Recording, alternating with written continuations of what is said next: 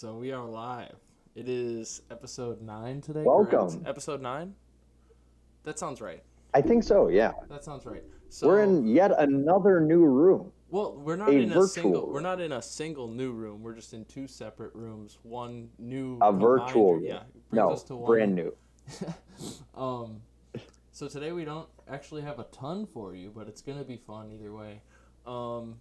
Let's start right away with categories. No guests. No guests this week, and no home. Just two guys in their computers. Just two guys shooting this shit. All right, I'm letting you go. What this great nation was built on. Yeah, I'm letting you go first for categories this week. I don't even know what your category. I don't even know what your category is this week, so should be exciting. You do know. Mine is best Bill Belichick quotes of the year. Oh yeah, I knew of the year. Yeah. So the big thing is, obviously, I addressed this on the podcast a couple weeks ago. Like, he is having an absolute masterclass with his press conferences because obviously normally they're famous, but because of how sketch the entire Patriots organization has been this year, from a roster, from COVID opt-outs, his press conferences have just been phenomenal, especially with how the Patriots media is. So my first one is from today. This is kind of what gave me the idea. Mm-hmm. So I'm going to do it in the format of how a reporter would ask Bill the question. Bill, why don't you drink coffee? Long pause. Because I don't like coffee. That, to me, that is what the epitome of this entire season has been for the Patriots. As a coffee drinker myself, I think that's the answer I find myself giving a lot, because people expect you are not a coffee drinker. I hate coffee. You are. I hate coffee. Not that I can confirm I've tried it more than 2 or 3 times. I've been kind of about it. Same. But I just refuse to give in. I'm an energy drink man myself. Interesting. Oh, I didn't know you were that kind of man either. I'm all natural, baby. All natural. No, you're not. This energy comes for free. No, but right. Anyway. So, wait, do you want to alternate? Go ahead. Do you want to alternate this week, right? Okay. My category is 5 stats that I can't believe I saw this weekend. The problem is I have 15 of them. So I'm going to do Oh my god. I'm going to do 3 each time we rotate, and I'll just go quick. Oh, I like that. Yeah, and I'll just go quick, and you can interrupt me when you want to. Okay, so number 1. I'll let you finish, and then I'll pick and choose what I enjoy from those. Number 1 stat I couldn't believe I saw this weekend was that the Eagles have a higher chance to win their division than the Steelers do right now. Eagles are 3-4-1. I know you saw this tweet. Eagles are 3-4-1. They have a 76, I want to say it is, % chance to make the playoffs this year. Steelers are 8-0 and have a 70% chance to win their division this year. Wow. My number 2 stat is that Taysom Hill is 30. That's like barely even a stat. No, not a stat at all. But it's a number, and it's a bigger number than I thought. It's a number. Alex Smith today. And they paid him. Yeah, they paid him a lot. Alex Smith was 24 for 32, 325 yards, and a touchdown this week. That's the part I was very surprised to see. He also had 3 interceptions. I was not surprised to see that part of the stat. Okay, yeah. Okay, so I guess what I have to take from that is probably the Eagles-Steelers one. Mm-hmm. It's ridiculous. But it makes sense when you think about it, as far as like the Ravens are right on their tail, and as far as how the last game went. I was just saying, I mean, as far as like the AFC North goes, what surprises me the most about it is, like, obviously you have the Ravens that are right on their tail, which is why that percentage is lower, and maybe because of the Cowboys game, but also the Browns. That's kind of what surprises me about that, because I feel like it should. I mean, we're only halfway through the season, so I don't know why. Which means we have to get on our visor stats pretty soon. Probably this coming week. Yeah. Wow. This coming week. After, I think next week. I'm gonna have to find out all because everybody's changing. Everybody's going to the visors now that they know what's up. You hit us with. I know. And this is Matt Rule, by the way. Yeah. Hit us with. He's promoting this. Hit us with your second. Okay, this is this one I like a little better. This is Bill Belichick commenting on not protecting guys on the practice squad this week and why they didn't protect them. Yeah, because we didn't want to. Mm-hmm. Of course. Right, Of course that's exactly what you're going to get out. Because you didn't want to. I mean, that's exactly what you're going to get out of them. Nothing more, nothing less. Did another classic Bill Belichick type of line came this weekend?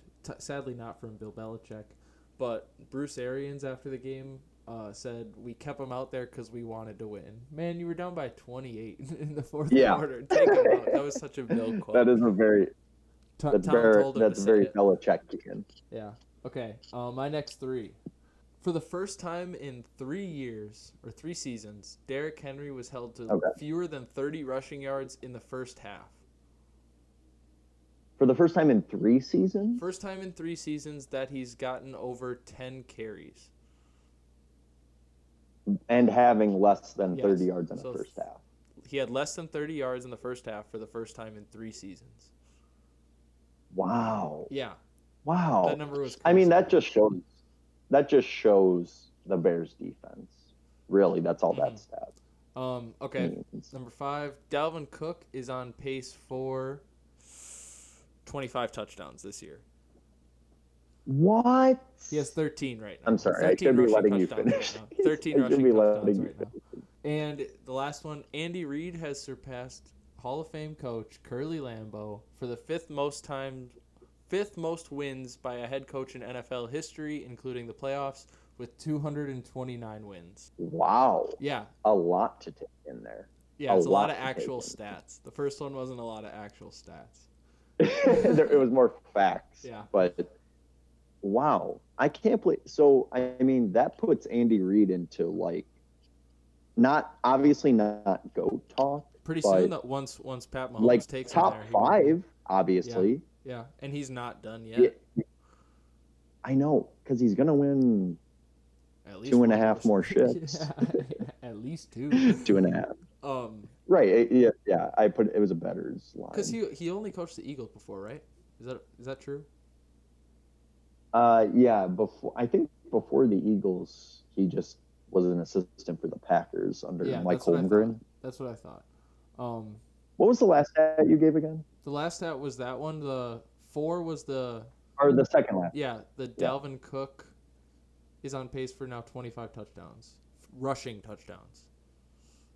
He has 13 rushing touchdowns. I mean, I just got it from Dalvin Cook this week, so I mean I can understand that stat at least. I don't want to talk fantasy football. I will. What's the most all time for? Yeah. What's the most all time for an RB just purely rushing? Because it can't be much more than 25. Much higher than 25. Most rushing touchdowns. I mean, 25 rushing touchdowns. He had 20, probably LT. LT had 28. Rushing. LT had 28 rushing touchdowns. Yeah, that's actually absurd. Dalvin Cook might be the best running back in the league. Don't say Not right that. now. Not right now. After And my this, take, by the way, this is right after last week. You said Dalvin Cook breaks those 70-yard runs, but they're not exciting. I'm gonna say it. He had a very exciting 70-yard run touchdown. I know. That was he bit me in the ass this week because I played him and he went dummy, and I mean that's kind of what I can expect after I called him not fun to watch. He's great, just not like McCaffrey or Kamara level to watch. Mm-hmm.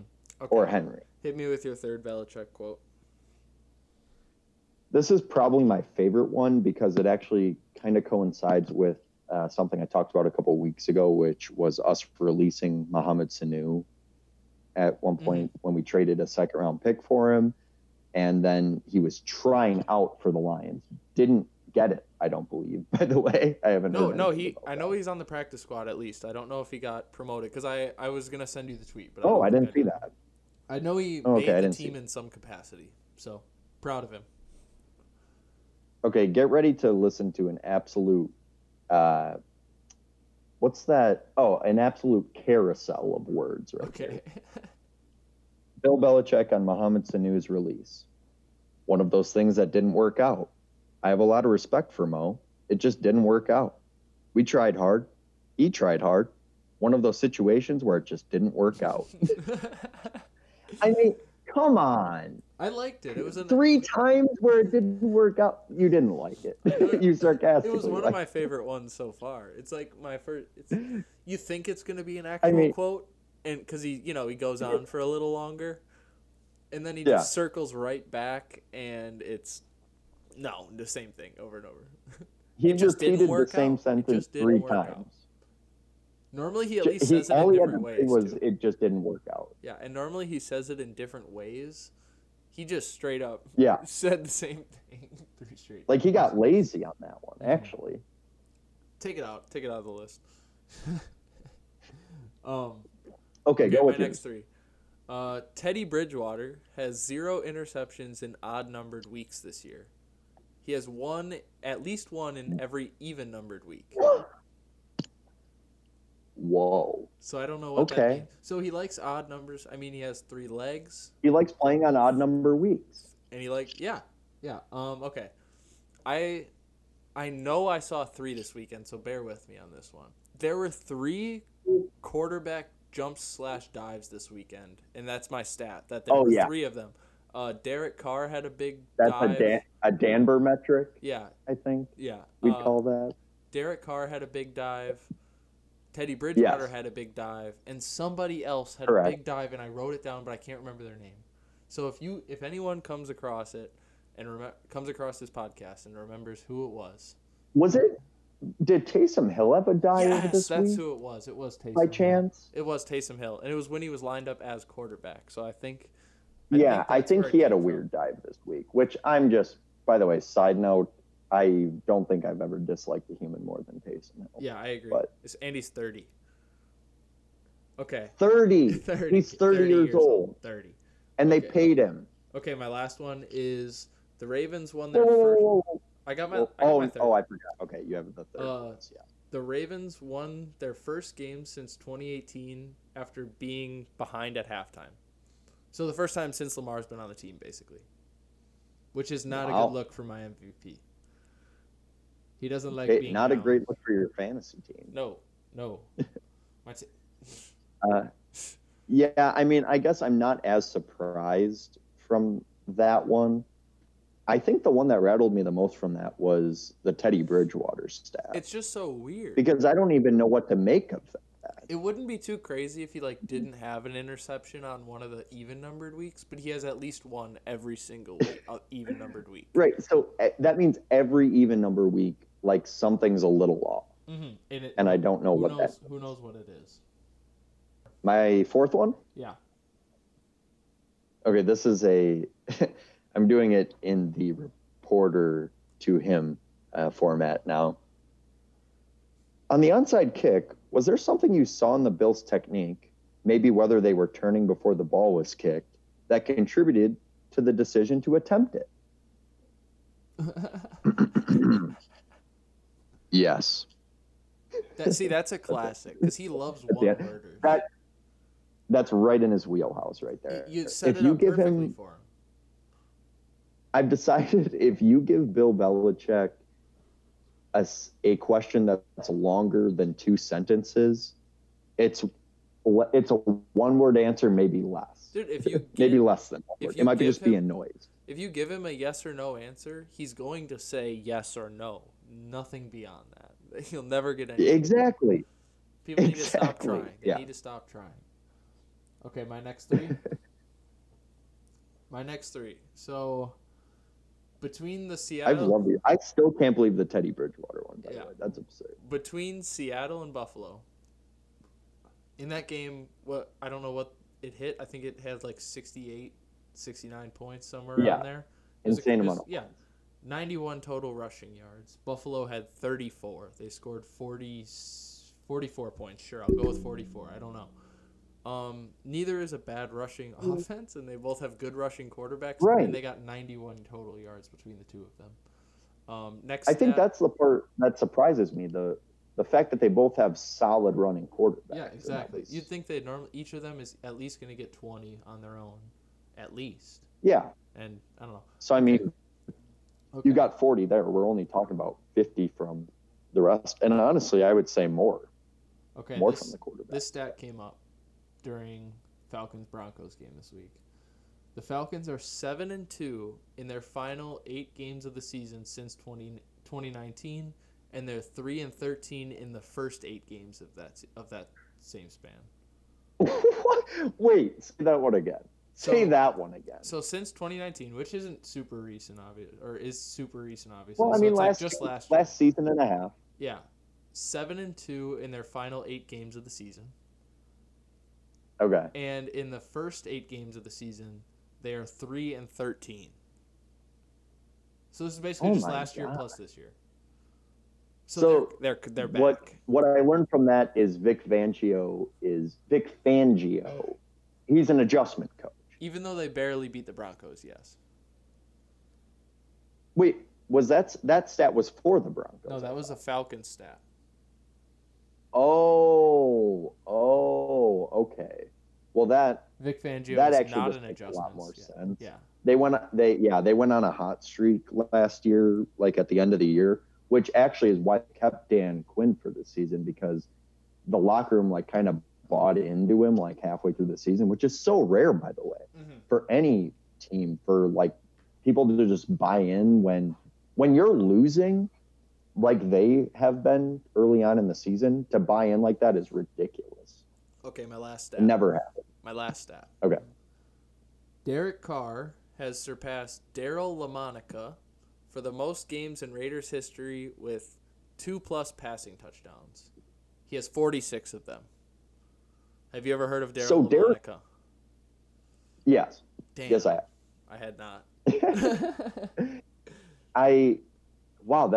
It surprised me that he was second though, because Ken Stabler.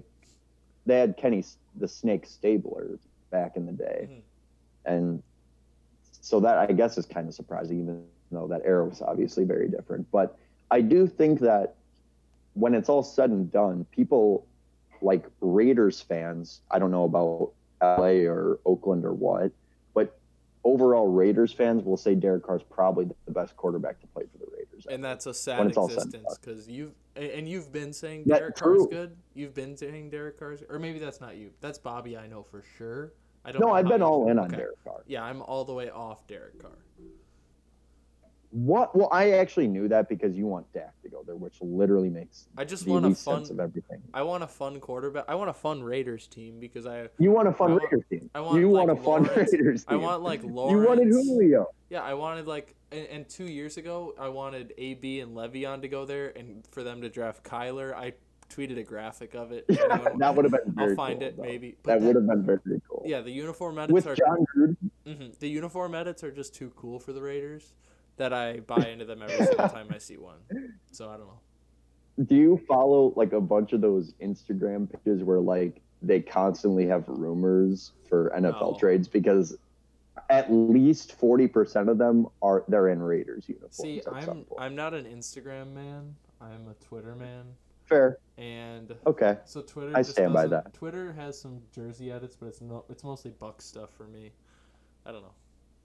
Yeah, that's true. Instagram. Well, there's been way too much of that too. I should start like a burner account on Instagram to just get dumb sports news, basically.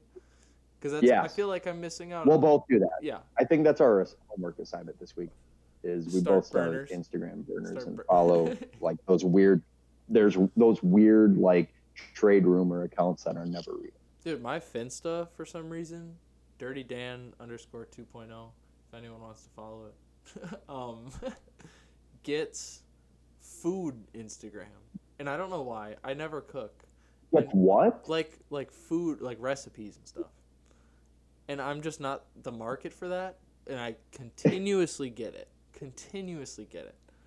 And I don't Your know FBI why. agent has no clue what's going Yeah, on. I don't know. All right, go with your 5. We got a little sidetracked. Yeah, that's fine. This is one of our lowest content shows of the year. Mm-hmm. So this one really isn't even a great quote. I just thought it was funny. Someone asked, "Hey, Bill, do you like the name Isaiah?" Because we have 4 Isaiahs on our team. That's a terrible question. Horrible question. Absolutely horrible question. And Bill said, "Yeah, we're collecting them. Parentheses, probable smile underneath the mask." That's what the quote said. Not confirmed, probable smile underneath the mask. So bad question, got a great answer. Why are the journalists? Exactly. Who's teaching journalists in New England right now? Who's I training don't them know. how to I don't ask know. questions? I think we need to take over that market too. We've got a whole lot of markets we can take over. I know. Yeah, especially I think the first one we decided was the Scream, whatever city that is in. We need to fix the journalism in that town. Okay, so here's my last 3 stats. Okay. These have been insane, by the way. I'm very impressed with these. Number 1 is that, and there's one really weird part of this.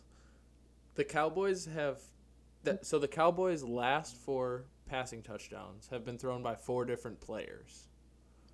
Ben DiNucci is not one of those players. Okay, it's Dak Prescott, Cedric Wilson, Andy Dalton, and Gilbert. Okay, that's absolute insanity. My last 2 are Dolphins. Jason Sanders. Jason Sanders is now 17 of 17 this year on field goal attempts.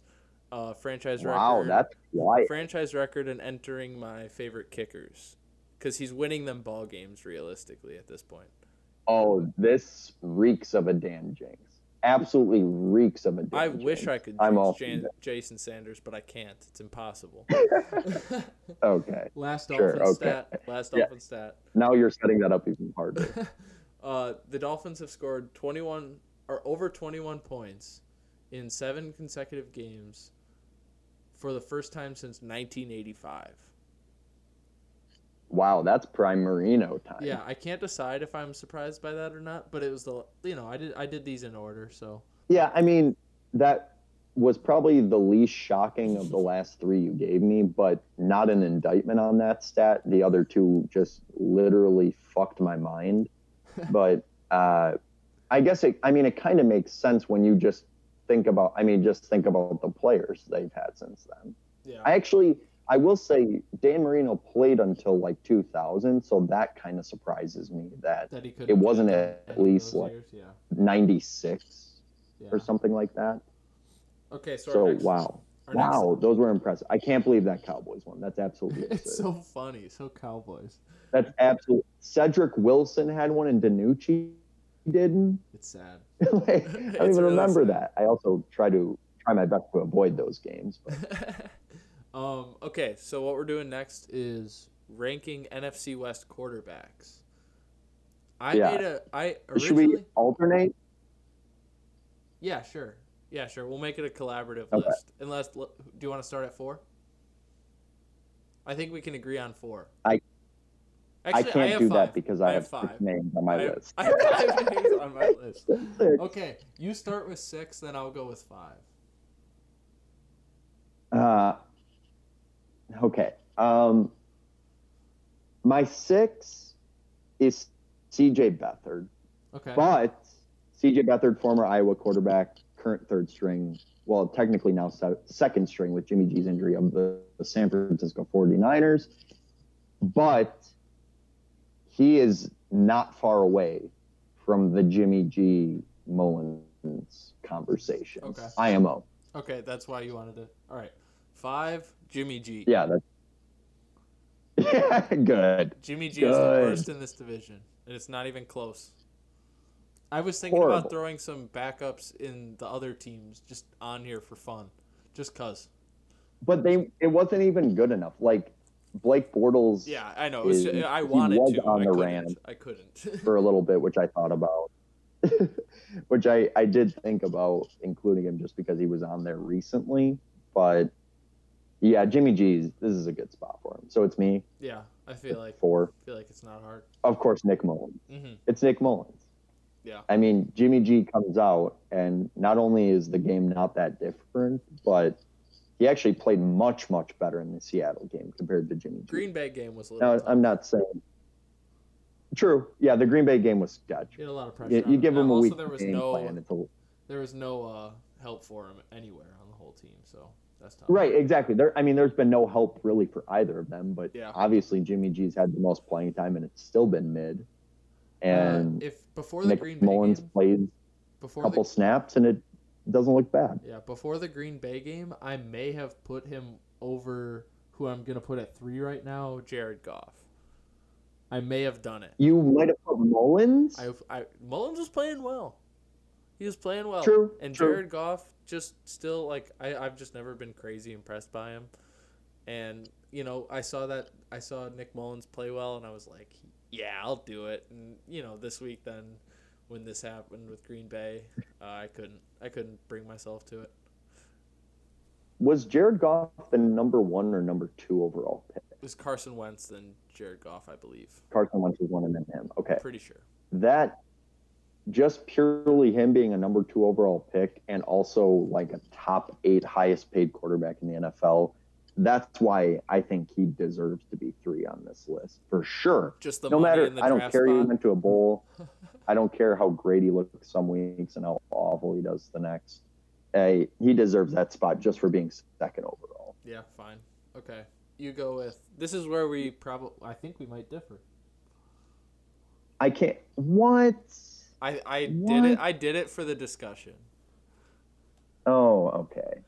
But you get 2 anyway. So you get 2 anyway, so it doesn't really matter. I mean, Kyler's 2. Okay. Kyler is 2. It's confirmed. You can't say anything else about it. He still makes a lot of ridiculous mistakes, and I actually think this isn't really talked about, but I feel like the mistakes are almost worse because his rushing is so good. Yeah, so because you're like, dude, you could just... He's getting more opportunities to look at downfield at his receivers, who are all pretty solid.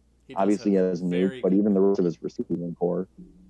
And so he's getting these extra opportunities, and still he makes these horrible decisions sometimes. Like, he should honestly run it way more than he does, which is easy for me to say sitting on my couch, but regardless. Also with that, like, don't make the decision and just run 20 yards instead. You don't have to always throw it, you know? Like, you have... Yeah, I mean, don't force it to him. He's a great slider. Like, he's just as good at running as any of those receivers, which, you know, doesn't really happen very often. True. Very true. So, number 1. Number 1, I'm going to say Russ. Even though he's been mid. He's been mid lately. You're out of your mind. Lately, like the last 2 weeks. Bills, he was pretty mid. I forget who they played the week before for some reason. He has no defense, by the way. Yeah, no, I'm not saying he has and by defense. no defense, I mean the worst defense of all time. He had 3 turnovers this week. True, but that could also be like you have to do more. Because, I mean, we saw what the Bills put up, so he's thinking he has to do more. I mean, did you see as far as pass yards allowed, the Seahawks are the worst ever with, I believe, 355 a game. That's right. And it's their own fault. Second worst ever. It's their own fault. There's plenty of D-backs on the market right now, and they just refuse to get them. There's not plenty of D-backs. There's plenty of D-backs. They're actually very valuable. Trade for Stephon Gilmore. You can trade for so many people, right? Or they could have, and they decided not to. That's their decision. I wouldn't have made the same choice. So that's fair. I mean, it's on them. I don't love Clowney, but he played well for them last year. He's not playing great this year, but they could have re-signed him and at least had a little more of a pass rush instead of like Poona Ford and an angry Carlos Dunlap. So they could have done that, which is fair, but I mean, the dude he's still my MVP right now. I'm probably going Mahomes just because he's gonna win the Super Bowl. So and you know it, so you're just like, yeah, he can have the MVP before he does it. You know, 25-1. 25 touchdowns, 1 interception. MVP. Absurd. Yeah, MVP. Yeah. Week 10 games? Sure. All right. I have 3. All right, so this is our Week 10 looking ahead locks. Look, we didn't even have to Look ahead think. lock. We didn't even have to think about that one. Look ahead locks. I know. So this is Week 10. My first game this week, and this was an easy choice for me because I didn't even need to know the over-under number for Bills Cardinals to know it's going to hit the over. It's at 55.5 right now, which is nothing because Josh Allen and Kyler are both going to throw for 4 touchdowns. Also, the Cardinals. How many turnovers do you think are going to be in that game? It's only going to help the over. A decent amount. And they're going to be on first. They're always for them. They're never late in the drive when they have the turnovers. Josh Allen and Kyler both are fuck it, let's go deep right now on the first play of the drive, and that's when those turnovers happen. So this over is going to go crazy no matter what it's at. It'll go up to probably 64 by kickoff, and I'll still be hammering that over. Yeah, you're probably getting it at a good number. Yeah. Also, the Cardinals are 1.5 point favorites. I'd 100% take the Bills, even though. Money line? Bills. If 1.5, I'm not risking. I'd just take the extra odds at that point because if the Bills win, they're going to win by 1. You know. My number 2 game of this week, pretty similar, but the exact opposite actually. Ravens and Patriots. Their over under is set at 41.5. I'm hammering that under all day long. So you're under Dan this week. Yeah. Hashtag under Dan. Yeah. Or under Dan. Hashtag total Dan, I mean. Total Dan. Hashtag total Dan. Ravens are going to beat up on them early. And their defense is going to not... the Patriots aren't going to score a single time this week. Last year... Last year, Bill had no We put idea. up 28 on the Jets. Oh 31. Oh, my God. 30. Was that the best defense in football? 30. Worst 30. defense in football? Best defense in football. That's all I got to say. Whoa, that's a statement. Is it, though? Because the Ravens, dude, their defense is unbelievable. Yeah, that Marcus Peters pick was absolute BS, but it helped me, so. Dude, I supported it. The Ravens make Lamar, their defense makes Lamar a bad fantasy quarterback this year because they just get it at the 20. It's too good. Yeah, they get it at the 20, and then the Ravens are just let's run the ball in, but not Lamar. Yeah. So it sucks every single week. A lot of J.K. Dobbins. A lot of Gus Edwards. The Ravens are -7. I'd also hammer Ravens -7. I think they're gonna just completely dominate them on both sides of the ball. Can't really say much more than that. What are you said you had 3, right? Let me hit you with let me hit you with a mean drum roll quick, kid. Thank you. Go. My first bet of the week. The Dolphins are at home against the Los Angeles Chargers this week. Battle of the 2 rookie quarterbacks that didn't go number 1. And the Dolphins at home, after beating the Cardinals on the road and after beating the Rams at home, but handily, mind you, are only 2.5 favorites against the Chargers. I don't know what that means, but Vegas knows what that means. Vegas knows so what it means. Nailing Chargers +2.5. I think this is a trap game for the Dolphins. Why is it 2.5? That makes no sense whatsoever. I think it's a trap game for the Dolphins. I thought about making it my trap game of the week, decided not to, but I'm glad you brought it up because this is 100% a trap game for the Dolphins. But doesn't that line make 0 sense whatsoever? Yeah, I don't know.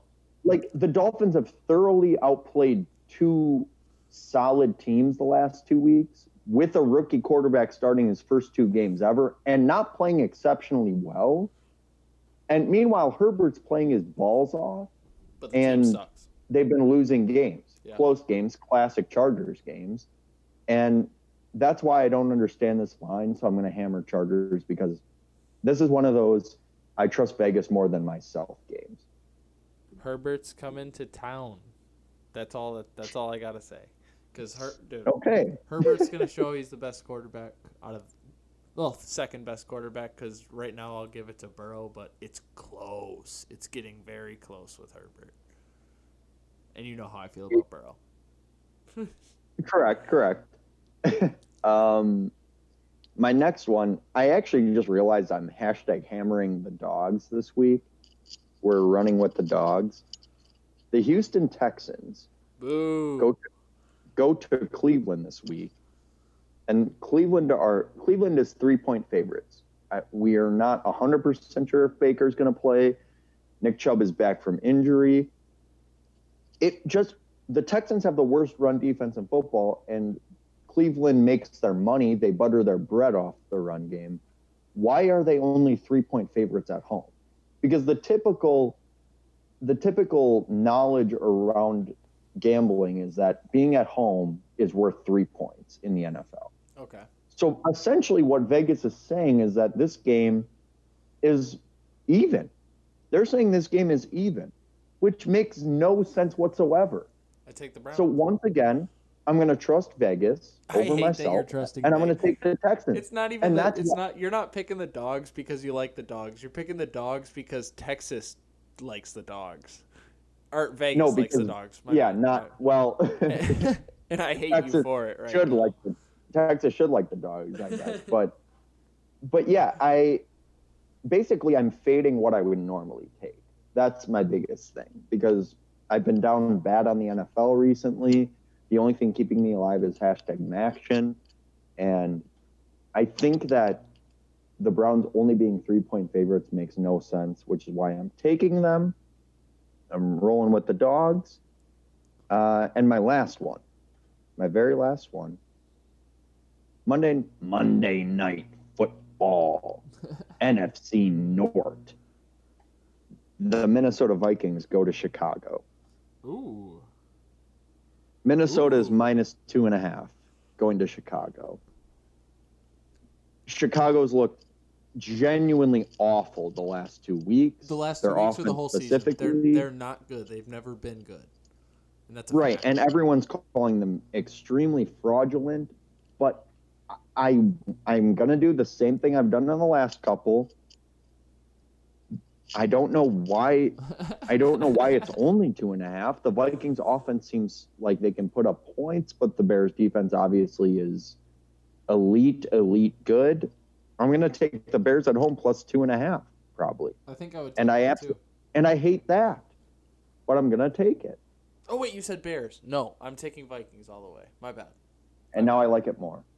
Because I guess the only thing going is that the Bears do have a solid run defense, and they have a solid everything defense. Yeah, exactly. And the Vikings can only run the ball. That's incorrect. No, it's not, dude. That's the only way they're getting anything done right now. No, don't sleep. Listen, I have Thielen on my fantasy team. He's been down bad the last couple of weeks because they've been spreading out, but they can score. The Vikings can put up points. It's about what they can do on the other side of the ball. Secondary primarily. Yeah, their secondary is pretty horrible. I mean, I actually don't think they have anyone over 25 in their secondary. I think that's a stat I saw. So they're very young and inexperienced, but and Allen Robinson, I don't know what his yards total is going to be. That's maybe a prop I'd sprinkle onto this. Any Allen Robinson stat, take the over. But go Bears. Roll with the Bears at home. I feel like they're always way better at home, especially on prime time.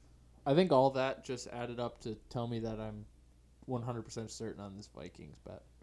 And that's why I love the Bears. A common trend among this has been me hating all of these picks, which is why I love them. The worst way to look at things, people. When you're down bad, I'd beg to differ. Okay, are we ready for some NBA stuff? Yeah, I'm all in. I don't think we have a ton. I have 5 things. I know Park has at least one thing. I have 2. Just bits of NBA news and stuff that we can talk about. First 2 things I have are both Bucks, so I'll give them to you back to back. Okay. The first thing is that the Bucks are allegedly interested in Aaron Gordon, who we've been slandering for a while on this podcast. He doesn't fit anywhere in the league. I've said that. It's sad how much time I have to dedicate to Aaron Gordon on this podcast the last 3 weeks and just talk about how not good he is. So let me go. I'll go 2 really quick, and I think we've dedicated a good 25 minutes just to Aaron Gordon talk on this podcast the last 2 weeks, and that is a problem in itself. It's not good. Next one is that, and we might have talked about this last week. I'm not sure. Bucks are apparently willing to absorb Harrison Barnes' contract to get Bogdan Bogdanović, which I don't hate that one, because because Harrison Barnes, he's an enigma to me. Because I don't hate his game. He's a big body, can play some defense. He moves around decently well. He's an athlete, and he can shoot okay. So as a reserve that we're paying to get a new point guard / shooting guard, I like it, and I really want Bogdan.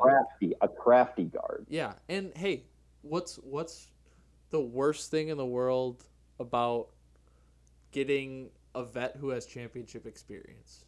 Who is good on those teams? Like, maybe he can just do enough for us. If he can be that's all he has to do. Yeah, he doesn't have to do anything as long as we get enough from Bogdan to make up for it. And I think that would work. I actually remember there was a time where the Bucks community online was talking about just straight up picking up Goran. Seeing if we can pick up Goran. I would love that. Because it's one of those, if you can't beat him, have him join us things, which is what the NBA kind of is right now. Mm-hmm. And I was okay with that. But I think by getting Bogdan, that's our, if you can't beat us, that's our Goran equivalent. Yeah, I agree. Is getting Boban. And a crafty European who pretty much can score from anywhere on the court. Harrison Barnes is the rotting cherry on top. Yes. And he will, I don't know about the Wesley Matthews contract off the top of my head, but I feel like he would be a good filler for that department. Mm-hmm. Okay, my number 3. And this is, you're going to laugh at this. The Pistons have reportedly promised to draft Patrick Williams at number 7. What? Patrick Williams. What? Imagine making a promise in a draft that nobody knows who's going to go where. Oh my God. That's such a and they're going to get a small power forward. Is that a smoke screen though? You can't promise and make it a smoke screen. Right? You just have to hope he gets picked ahead. Dude, they're the highest team I've seen picking him, and I don't know much about Patrick Williams, by the way. He was a backup power forward for Florida State this past year. He was like their 6th man. He's a 6'8", only shoots 32% from 3, averaged 9 points last year. So, I don't know. Yeah. I don't like promising your 7th overall pick to Patrick Williams. I will say normally I support organizations being sold on a guy outside of Bears and Trubisky. Could it be a guy I heard of before today? What'd you say? Could it be a guy I heard of before today? At least. You know what I think the best route was to go is say, I promise we'll take like a guy there's no chance they get. Mm-hmm. Like maybe Obi Toppin. Yeah. I promise we'll take Obi Toppin if he falls to us. Mm-hmm. And then just take Patrick Williams, but don't announce that. Yeah. Because Patrick Williams is just setting yourself up for failure. Like you have nothing to gain by telling the world that you promised Patrick Williams you're going to draft him at 7. That's the biggest thing. What are you hoping somebody takes him ahead of you? Nobody's going to take Patrick Williams at 6. He's 9 to 12. That's what I've been seeing. That's actually a good point because it doesn't make sense to have a smoke screen if you're the one falling for the smoke screen. They're falling for their own smoke screen. I've never seen this. Yeah. Okay. My number 4 is Chris Paul to the Suns is allegedly a rumor. Well, that's hot. Yeah. But that's been hot today. And I saw. I can't think of. Oh, it was Thanos throwing Gamora over the Well of Souls for the Soul Right. Stone, and they were saying Warriors fanboys or Suns fanboys throwing Kelly Oubre off the bus to get Chris Paul because apparently he'd get traded to the Warriors in a 3-team deal. Wow, interesting. So I actually love that fit for him. do you think that pushes them into like a 7-6 seed, 6-7? Yeah, because I did say one of my hottest takes on the last podcast we did was that the Suns won't make the playoffs. I think that the West has improved too much around them and will improve too much around them for them to sneak in. Regardless, obviously it looked great this year. They went undefeated in the bubble, still didn't get in because of obviously they had to win a certain amount and Portland had to lose a certain amount. And a lot of people thought they deserved to be in.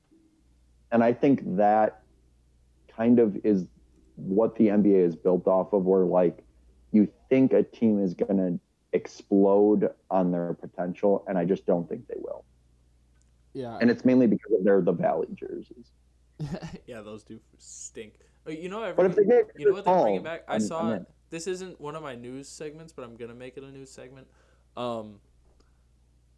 The NBA is bringing back earned jerseys this year. If you remember what those are for the playoff teams, they get an extra jersey. Oh, okay. So I think that'll be really fun. I like more jerseys as long as they look a little better than what they've looked like so far.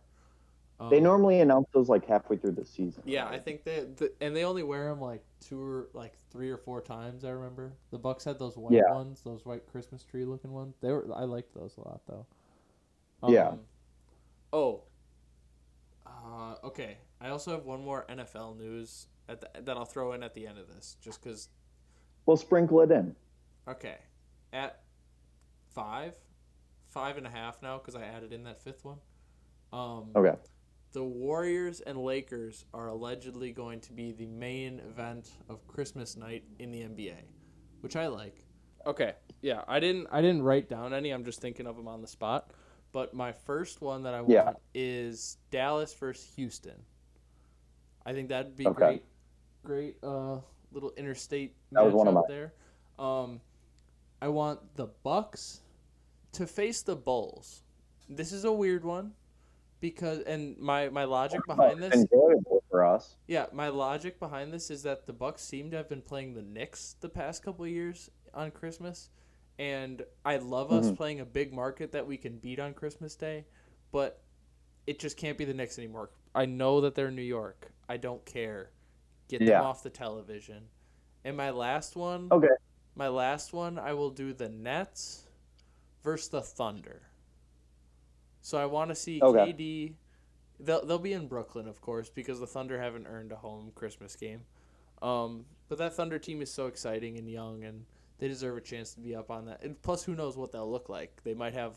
I've seen LaMelo thrown around, so like it would be. It could be very different. Yeah, it would be really fun to see them on national TV facing up against the team we haven't really even seen yet in the Brooklyn Nets, who we don't know what they'll necessarily look like outside of their top 2 or 3 guys. So.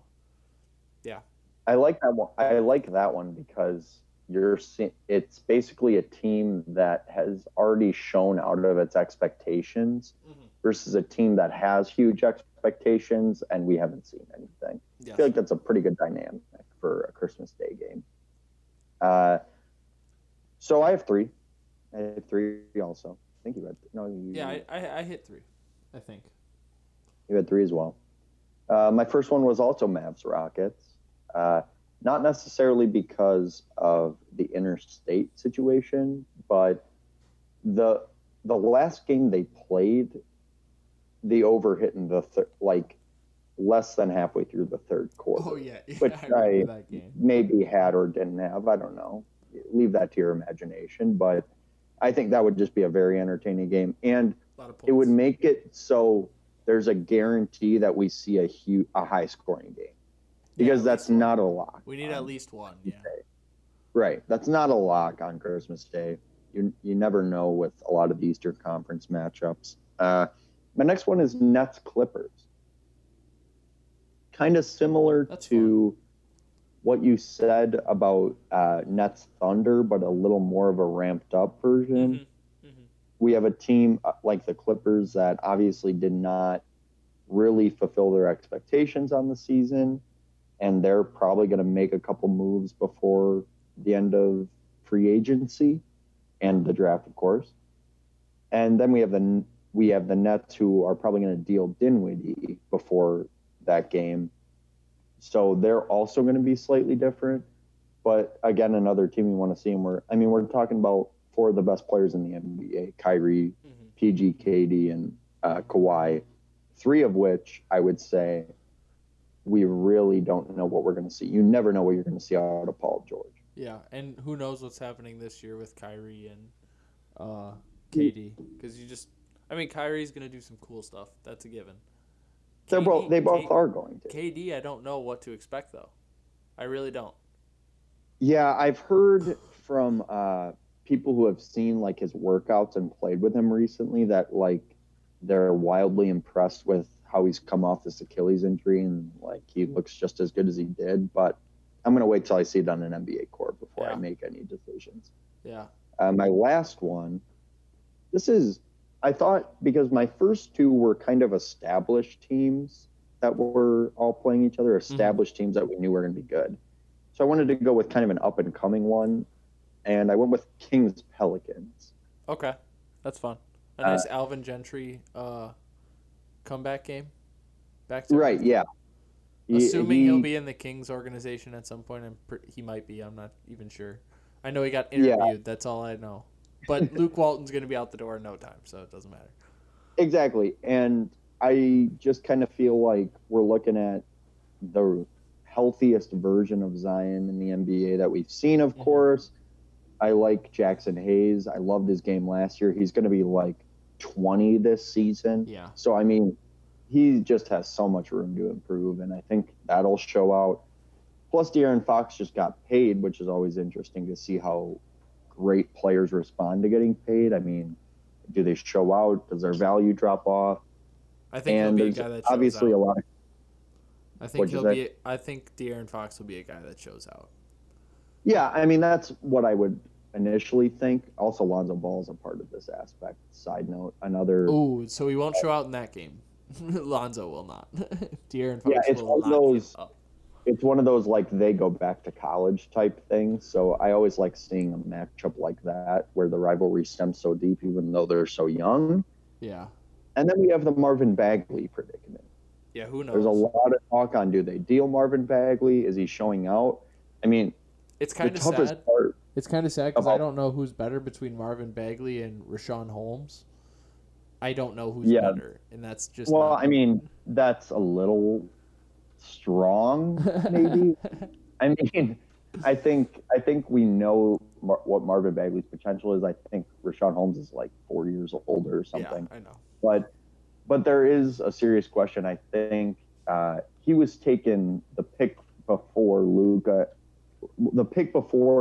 went, and also Trae Young went shortly after. So he's been under a little more of a microscope than a normal pick would be in that case, and because he's still young. I honestly don't think. I think Marvin Bagley's avoided the microscope of Luka because Trae Young's also there. Like everyone, because they got traded for each other. That's fair. Everyone's been saying it's Luka versus Trae Young. Nobody's even thinking about Marvin Bagley. I forget about him all the time. That's extremely fair. Yeah, that's extremely fair. So I just think that would be an interesting matchup. That Fox Ball matchup is really what I'm looking at. See, I would like, you brought up the Clippers, so I just want to throw in a matchup for them, I guess. I would like them versus the Heat. I think that would be a really fun Christmas Day matchup. Just a really gritty Christmas Day. I tried to include the Heat in mine, but I just didn't have a matchup that intrigued me as much as these three. Okay, are you ready for our movie review this week? Actually, I have two quick NBA questions for you, actually. Yeah. Oh, yeah, my bad. I knew this. They're both questions. Neither of them are really takes, and I don't even necessarily have a definitive answer for either of them. My first one is, who is the most underrated trade asset in the NBA right now? That's a pretty heavy one. It's a pretty heavy one. It might be. I'm gonna say this as a fan. Yeah. This isn't necessarily true. Okay. Eric Bledsoe, because he's still all defense 2 years ago, and Very nobody true. seems to want him. And I know the Bucks probably do want to get rid of him, but I still think he has plenty to offer, and people are sleeping on how good of a player he is. And he's definitely a tradable asset right now. I think that other GMs are probably going to be hesitant on taking him because of obviously what has shown in the playoffs so far. Mm-hmm. But genuinely, any team that gets him is going to be happy with what he produces for 90% of the season. I also feel like there's a few guys. I'm not going to name names. All of them. You're not going to name names, and I'm very specific. On the Knicks, just all of them. All of them are solid players, and they're all playing for a terrible organization. I think they're Mitchell Robinson was one of mine. Well, Mitchell Robinson, I don't underrate Mitchell Robinson, so I'm not throwing him in. But his trade value, I think, is underrated. I think that's true. If he goes to a team, we're talking like a Hassan Whiteside level guy, but younger and maybe with a higher ceiling. I think he definitely has a higher ceiling. He's a stud. Yeah, I think the one thing the Knicks are doing that's actually solid is I haven't heard any trade rumors about him, which is pretty rare. Well, they're trying to get Chris Paul, so they might just do that. And Russ, I know they're interested in Russ. Which I did see. Could you imagine us laughing? I'd hop back on the Kyrie train immediately. By the way, if Russ was traded, you're not on it. I'm on Russ over Kyrie only in the context of small ball. For those of you who don't know, the Russ versus Kyrie versus Dame conversation has been extraordinarily heated in our friend group over the last 5 years. Dame took it easily, and now I feel like it's kind of whittled down to Kyrie versus Russ, just because Dame is clearly the top choice right now. But yeah, I'd agree. And obviously, like, Steph is better. Steph has raised himself above them as well. Yeah, and me and Parker were very strong together for a while on Kyrie, but I made the switch last year to Russ just because of the small ball and Troy's continuous efforts to bring us to the dark side. Of course, yeah. Naturally, from Troy. Mm-hmm. My second, let me give my most valuable asset, my most underrated valuable asset. Yeah. I think, and it pains me to say this, but I think it's Tyler Hero, actually. That's fun. I like that. Because I think, genuinely, the way this league is going, getting a guy like him, I mean, he took over some playoff games as a rookie, and against us, against awesome competition, and he was constantly being defended by all defense caliber people. I mean, we're talking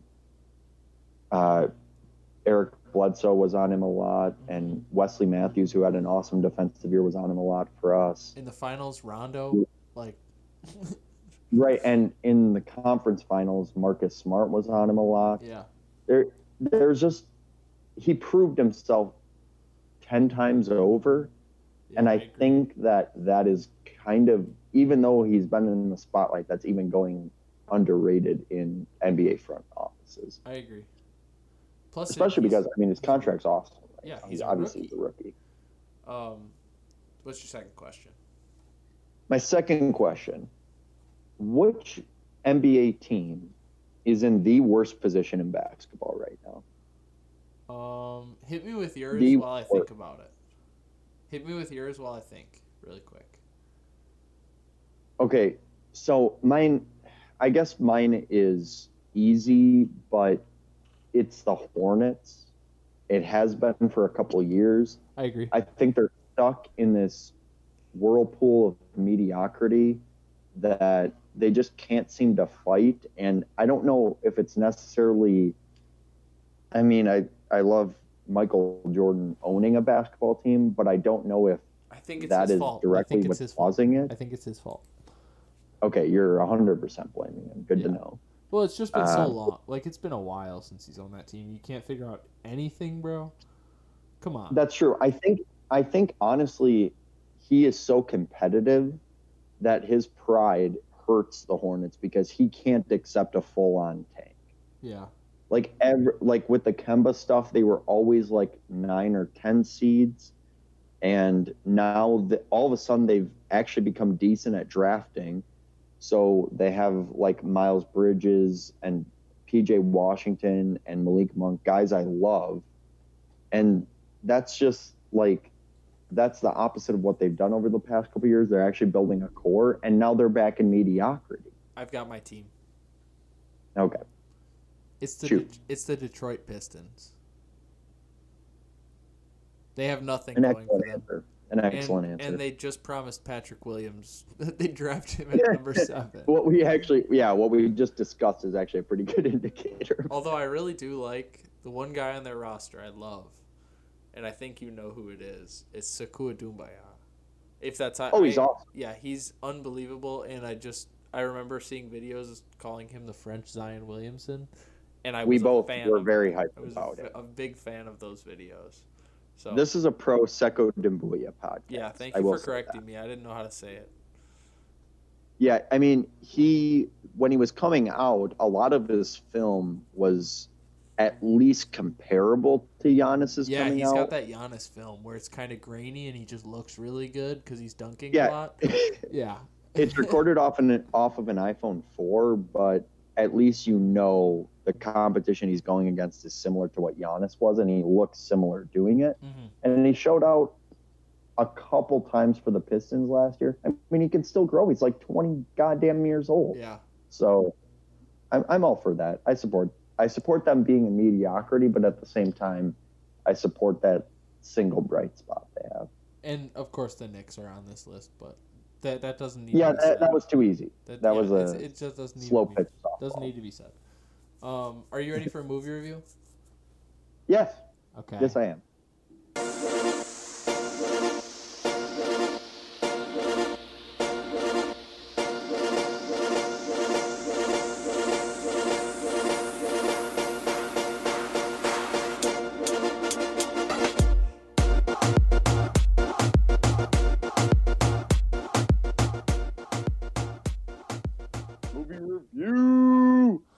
It's time.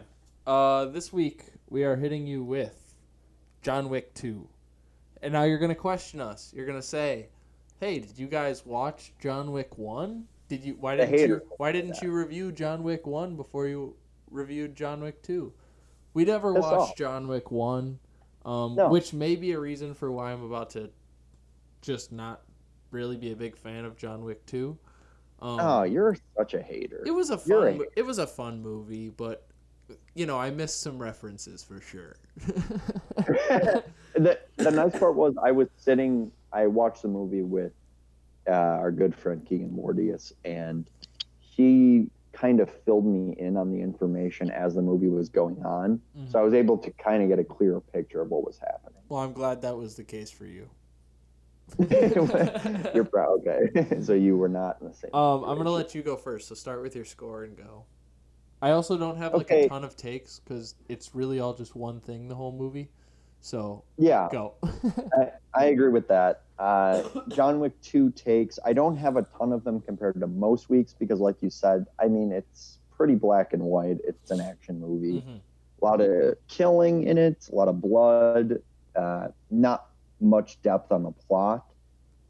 My number one take has actually a little background on it. So John Wick, he goes into the Rome Continental.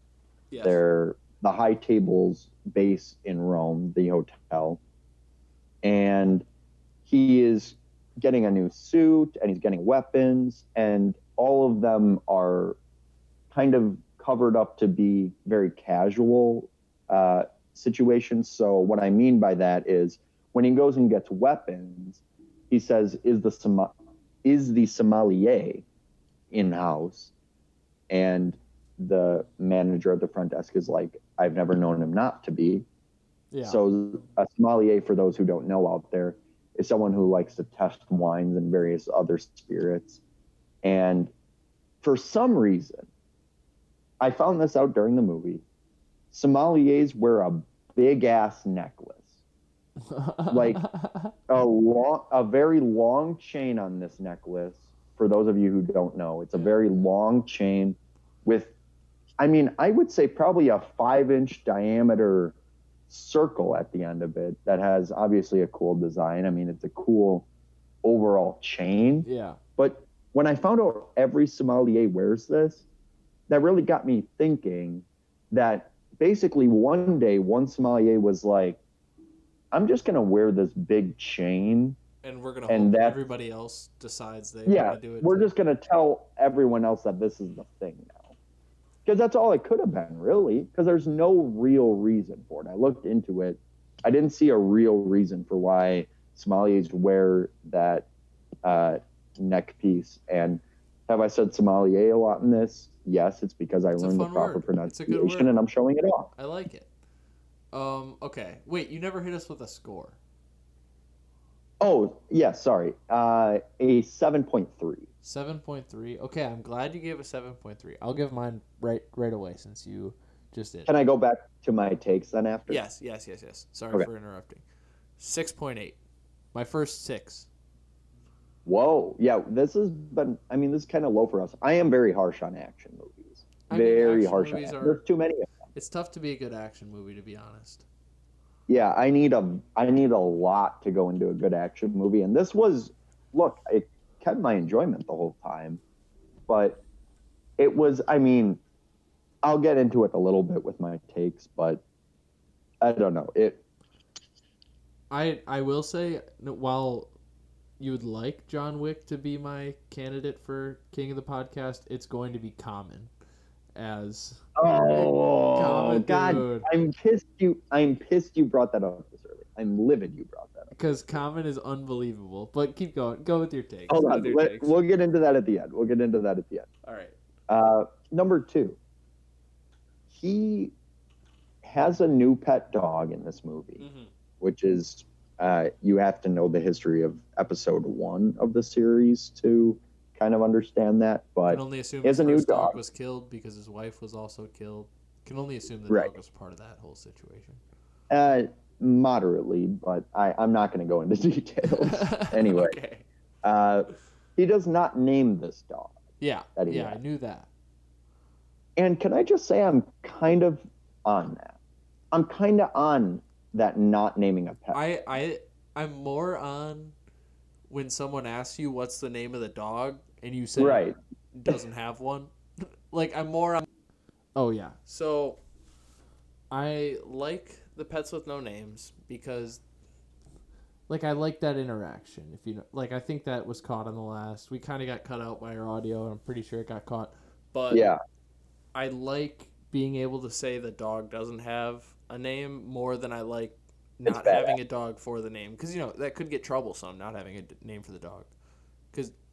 Yeah, just in day-to-day life, that would be difficult. Like, especially when he's really your only close contact because your wife's other dog is dead and you don't have many friends because you're John Wick. You know, you'd think you'd name your dog. Yeah.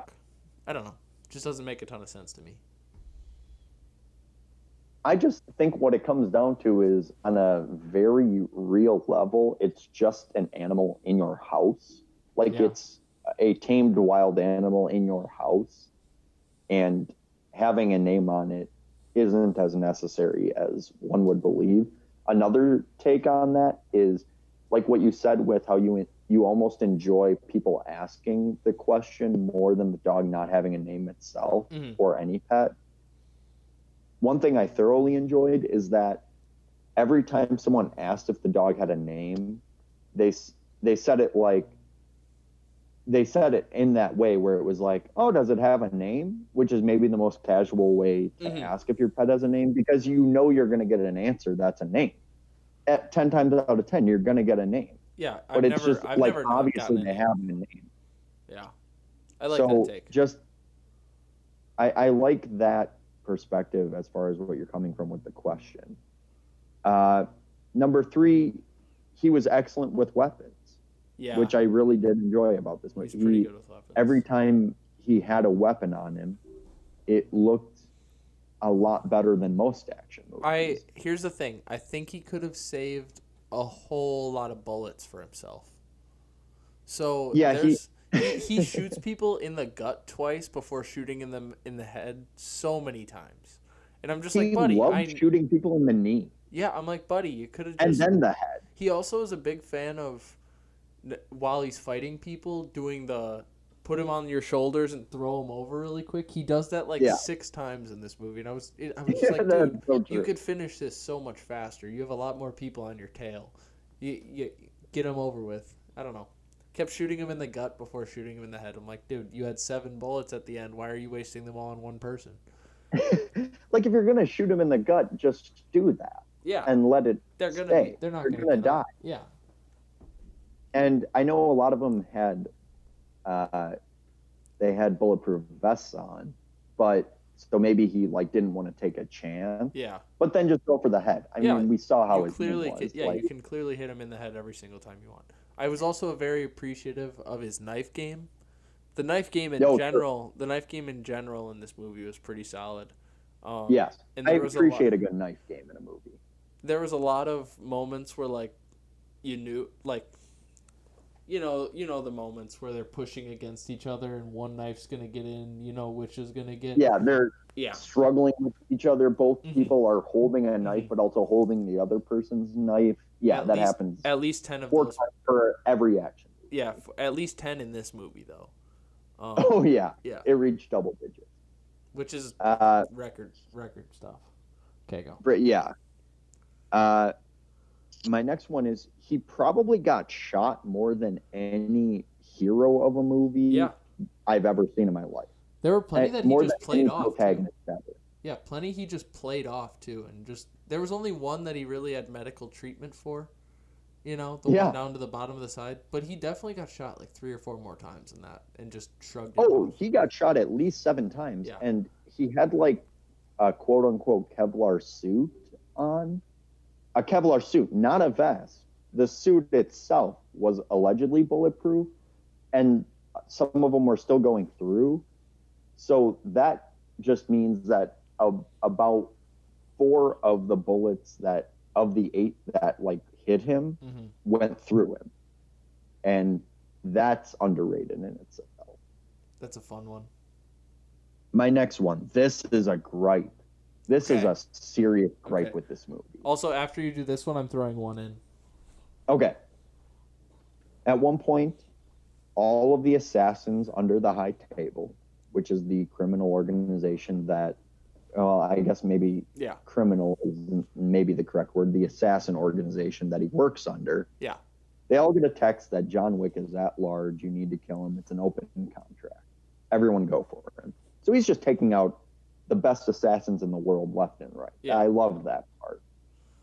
At one point, a large Asian sumo wrestler type assassin comes at him. He was awesome. Absolutely. He actually handled Wick the best. I agree.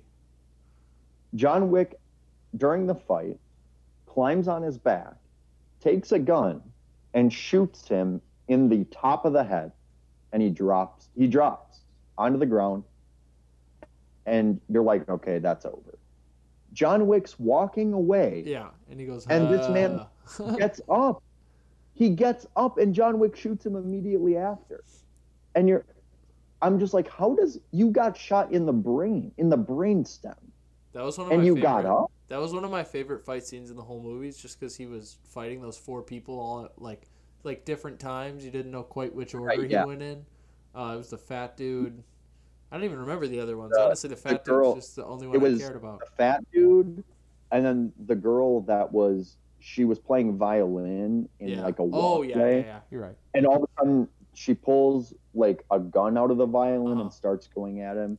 And then there was just 2 other guys that got hooked immediately, but they were also just kind of chasing him on the low among literally every assassin in the world. My take I'm throwing in here. So I was a really big fan of, I don't remember her name. I think it was Violet, correct? Oh, Ares. My bad. Ares. Yes. I was a big fan of her using sign language and not being able to communicate. Great representation. We like that in movies. But, of course. But throughout the whole movie, you're gonna turn the mute community against us? No. This is a whole lot of things. It was a common theme. Okay. It was a common theme I did not like in the movie. Okay. The subtitles, they tried to do a lot. They tried, like, they had those, big, swooping subtitles, and I'm just like, bro, just give me a regular subtitle so I can read it without having to think about it. This is...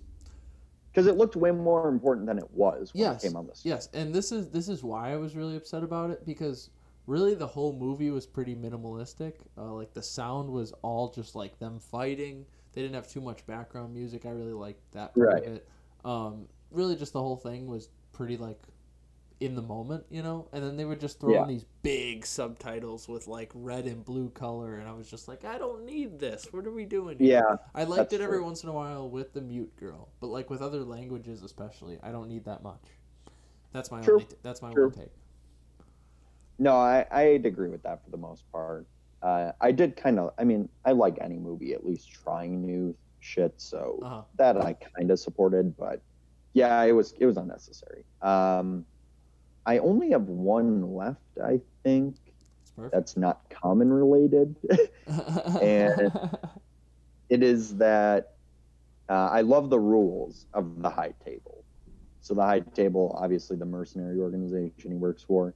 The rule that you can't bring your fight or your target or anything onto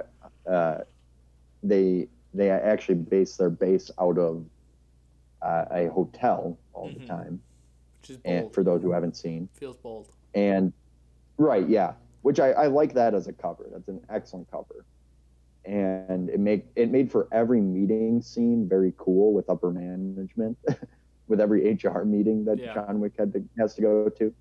But I actually appreciated the rule, like no killing or fighting on the property, and I appreciated tenfold when John Wick breaks that rule.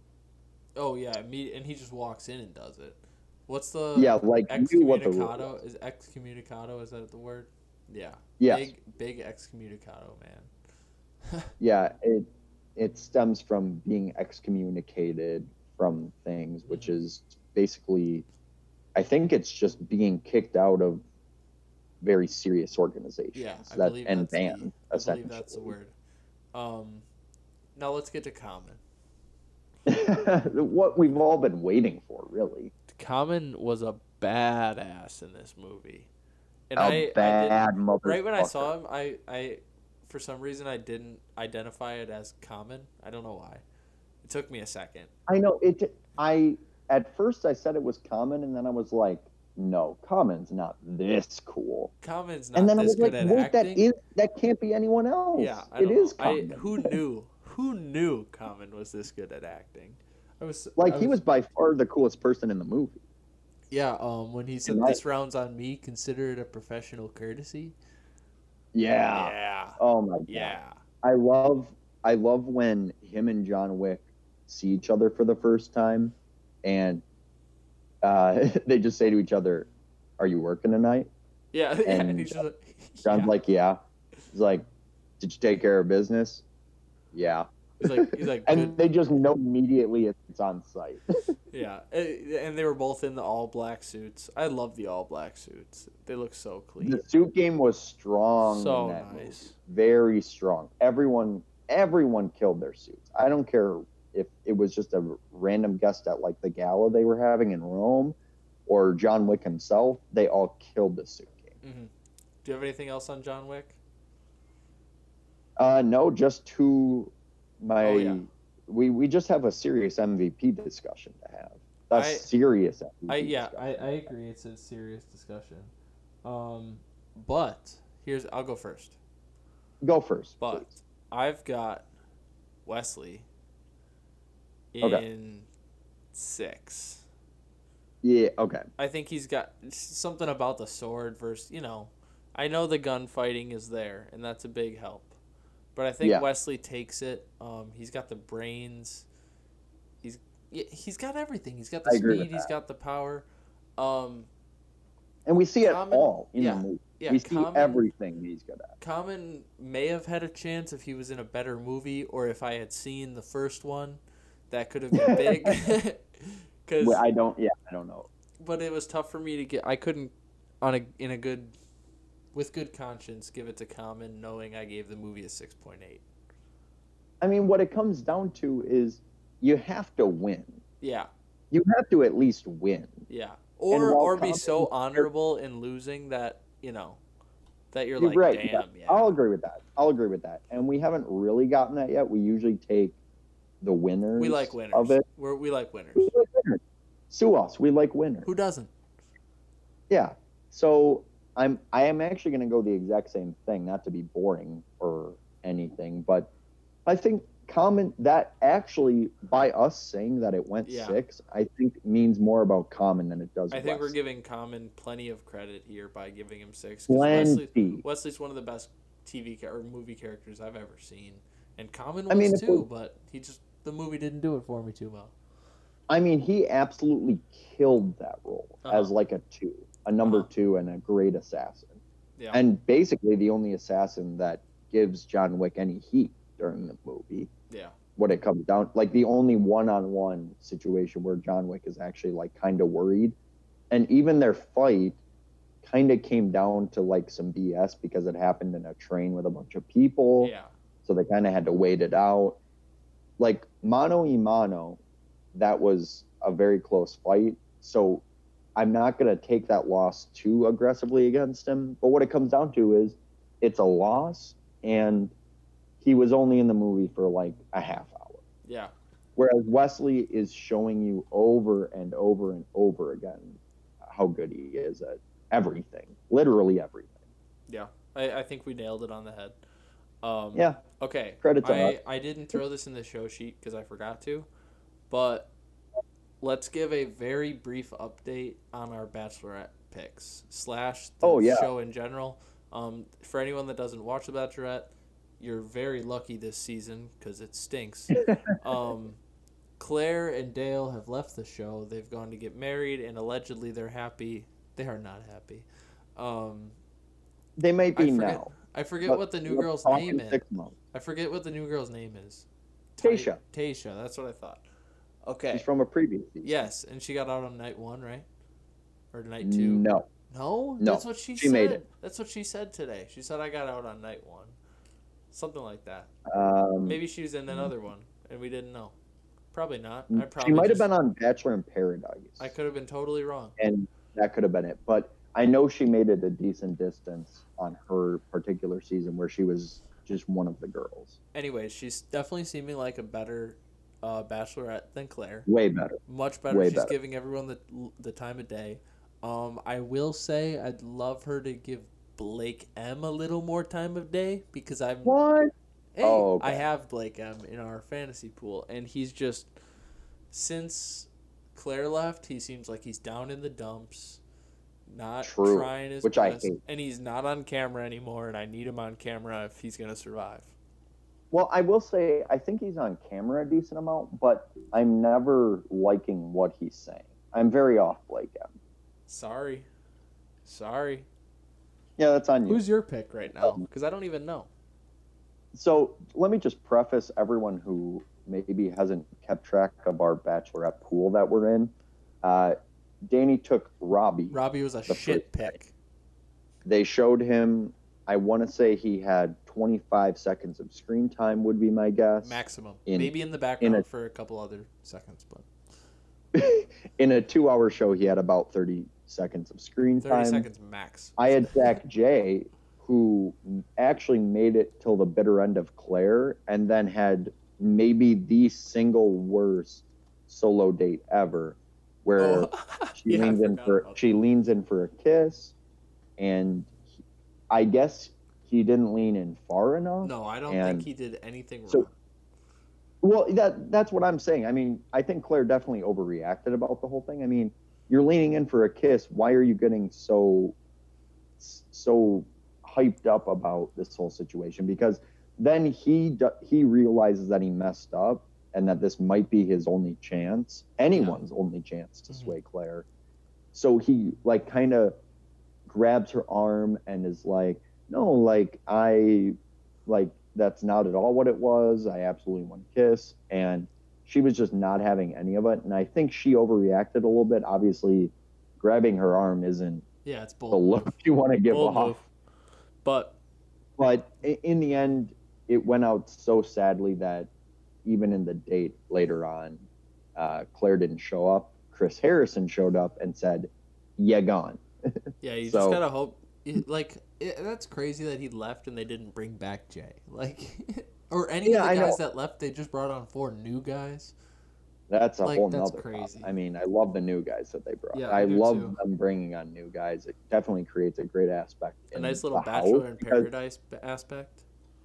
Yeah, and I think that one thing that The Bachelor doesn't do enough of is emphasize like the in-house conflict. Mm-hmm. They do a lot of like conflict with like a guy will go to the Bachelor or Bachelor. A guy or girl will go to the Bachelor or Bachelorette and be like, I don't think this person's heart is in the right place. That's such an which we know is coming because I already saw it in the preview. We know there's plenty more of that coming. I mean, it happens in essentially every season, every episode, and okay, fair. And so I just think we need a little more of that from The Bachelor. If any Bachelorette producers are listening to this, we need more of that. Yeah. But anyway, for those who aren't watching, me and Danny repicked. Danny took Blake M, the wildlife man. I don't know what you'd say, wildlife manager of a park. Sure. I should probably have my forestry verbiage more updated. He's a zookeeper. He works in the woods. He works in the woods in Canada. Uh-huh. Shocker. And I took Riley, the attorney who grew up in Detroit and now lives in New York. I love Riley. I love everything he says. He's just a little too serious sometimes. I think that could hurt, especially with a girl like Tayshia, who is very energetic and always has a smile on her face. I think that could negatively affect him, but his date went well. So, I mean, I didn't want to buy back in, but I was so sold on Riley. That's the only thing that compelled me to do so. All right. Yeah. Blake, it's tough because he's not on TV, so I don't have much to say about it. He didn't get a date. Maybe he'll get a date next week. She does seem like she wants to talk to everyone. So, like, he'll get a chance eventually, and he'll get his chance, and if he blows it, that means I blew it again. So I thought he had good... He was doing well with Claire. One-on-one talks with both of them. Yeah, he was doing well, and then he wasn't really in this last episode. Bear in mind, I did not watch last week's episode when Dale and Claire officially left. You didn't miss much. I know what I missed. I don't need to watch it. Fair. They showed enough of it in this episode, basically. Yeah, exactly. Are you ready to move on past Bachelor talk? Well, actually, I have one last thing, and how dare you say Bachelor talk when it's Bachelorette talk? Whatever. I have one last thing. So in next week's episode will be a lot better than this episode because we have a lot planned. While we did have a good date with the water basketball, I thoroughly enjoyed that. It was fun. Because to me, the group dates are what makes the show. Yeah. Probably the highest peak of entertainment. A little beef. For the show. Wait, what'd you say? A little beef, a little physical contact. Right, yeah. Anytime there's physical contact involved, men are going to get riled up about it. So that is a perfect segue into me talking about next week, in which there is literally, I don't know if you saw this, Dan, but there literally is a date where they're just wrestling. I did not they're see just this. Shirtless wrestling in a cage. It's straight up some UFC shit. It's gonna be fun. I didn't see this preview, but I am excited to see it. Like, can you more explicitly ask for problems? And I can already tell you what's going to happen in this episode, Dan. I can already tell you. I don't even have to watch it. I've seen way too much of this. Two people are going to get way too serious in it. And it's going to affect, it's just going to get way more personal than, I'm doing air quotes, by the way, than anyone planned. Yeah. Quote unquote. Chris laughs in the background. He's like, anyone planned? Ha ha ha ha ha if there was a hot mic on Chris during next episode, he's just going to be geeking during all of Chris should have his own show where he's just like kind of in the back, like he's running the Bachelorette, but he's also got his own like little private camera on him that and he can go out and make fun of people on the side. I'd love that. You know how there's like there's a big college football game on, and ESPN will have the regular broadcast, and then they'll have a broadcast with like a panel of guys that are like talking about the game, and then they'll have another broadcast on like ESPN News that's like there's a bunch of stats on the screen the whole time. Like they like to have usually they do this for the playoff games, the BC, I guess it's not BCS anymore, but the college football playoff games. I think they should have that for The Bachelor, where if you don't like what Bachelor/Bachelorette, I think they should have like an alternate version where you can watch like the Chris Harrison view. That would be really fun. Where I would prefer where you're that. just kind of getting the behind the scenes, but also every moment he's in the show. Yeah, I love that idea. That's perfect. And one more thing about that wrestling episode that's coming is I guarantee you, this is a word for word a quote that will happen in the next episode from Tasha.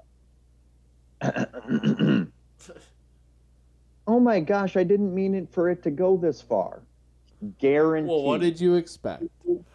And that's what everyone says every time. And it's so played out, and I'm still going to watch it like it's a goddamn Super Bowl.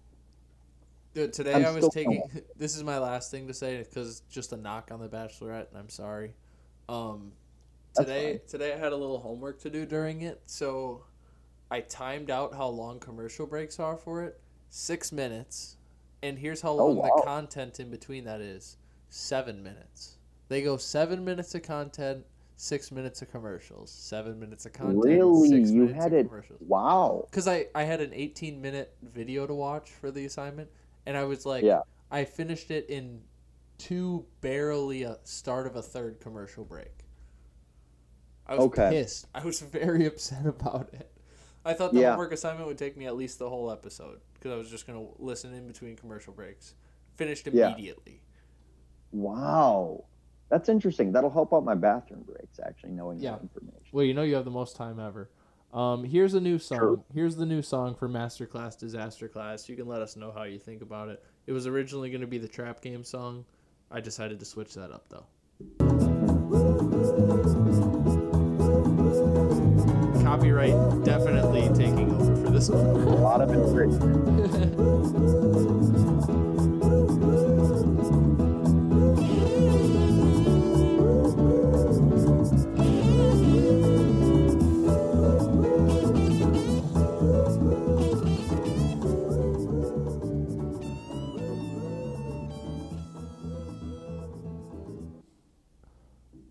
All right, Park, I think you're really going to like my Masterclass, Disasterclass this week, so I'm going to go first.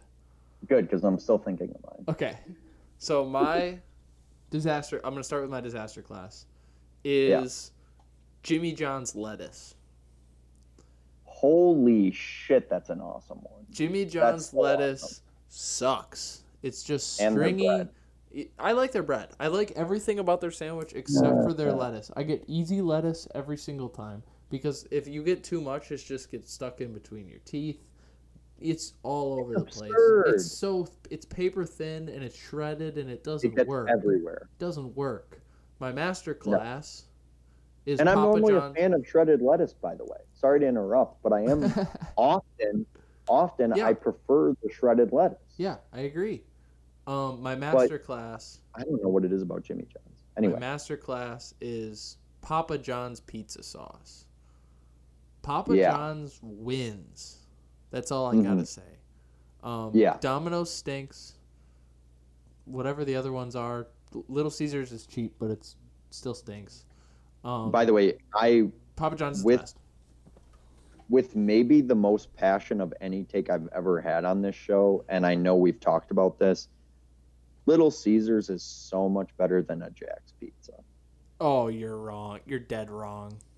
I mean, are you kidding me? I got 3 Jack's pizzas in my fridge right now. I got 3 Jack's pizzas in my fridge right now that I got for $5. Okay, that's fair. Okay, I guess that's fair if we're talking purely value and price. But I'm not even talking purely price. If it's think rising about crust, it's over. Franchise. Every other pizza franchise, your order delivery or something, it's ridiculously expensive. Toppers, you order a pizza and topper sticks, it's like $25 goddamn dollars. Yeah, that's true. You go to Little Caesars, which, by the way, for my opinion, is better overall than Toppers. You give me a $5 pizza, hot and ready, with some crazy bread, and hey, sue me, I'm gonna get the cheesy garlic bread too, by the way, and that's cheap as well. I don't have a price on it right now, but I'm getting all that for like $12. Maybe I throw a soda in. So we're talking like 14. A nice 2-liter. Yeah, a nice 2-liter that'll last you way past the meal. Yeah, way past the meal. So I need to put my foot down and say Little Caesars is being disrespected. That's my take based off your take. I'll keep disrespecting them. You come up with a Masterclass Disasterclass yet? Yeah. So I have my Masterclass. Well, actually, I'll start with my Disasterclass because I feel a little more passionately about it. So I've very strongly been against the White Sox hiring 76-year-old Tony La Russa. Thank you. I was hoping you'd bring this up. I forgot about it. We'll squeeze in a little baseball in here. I've been very against it. The White Sox have one of the youngest and most exciting rosters in baseball.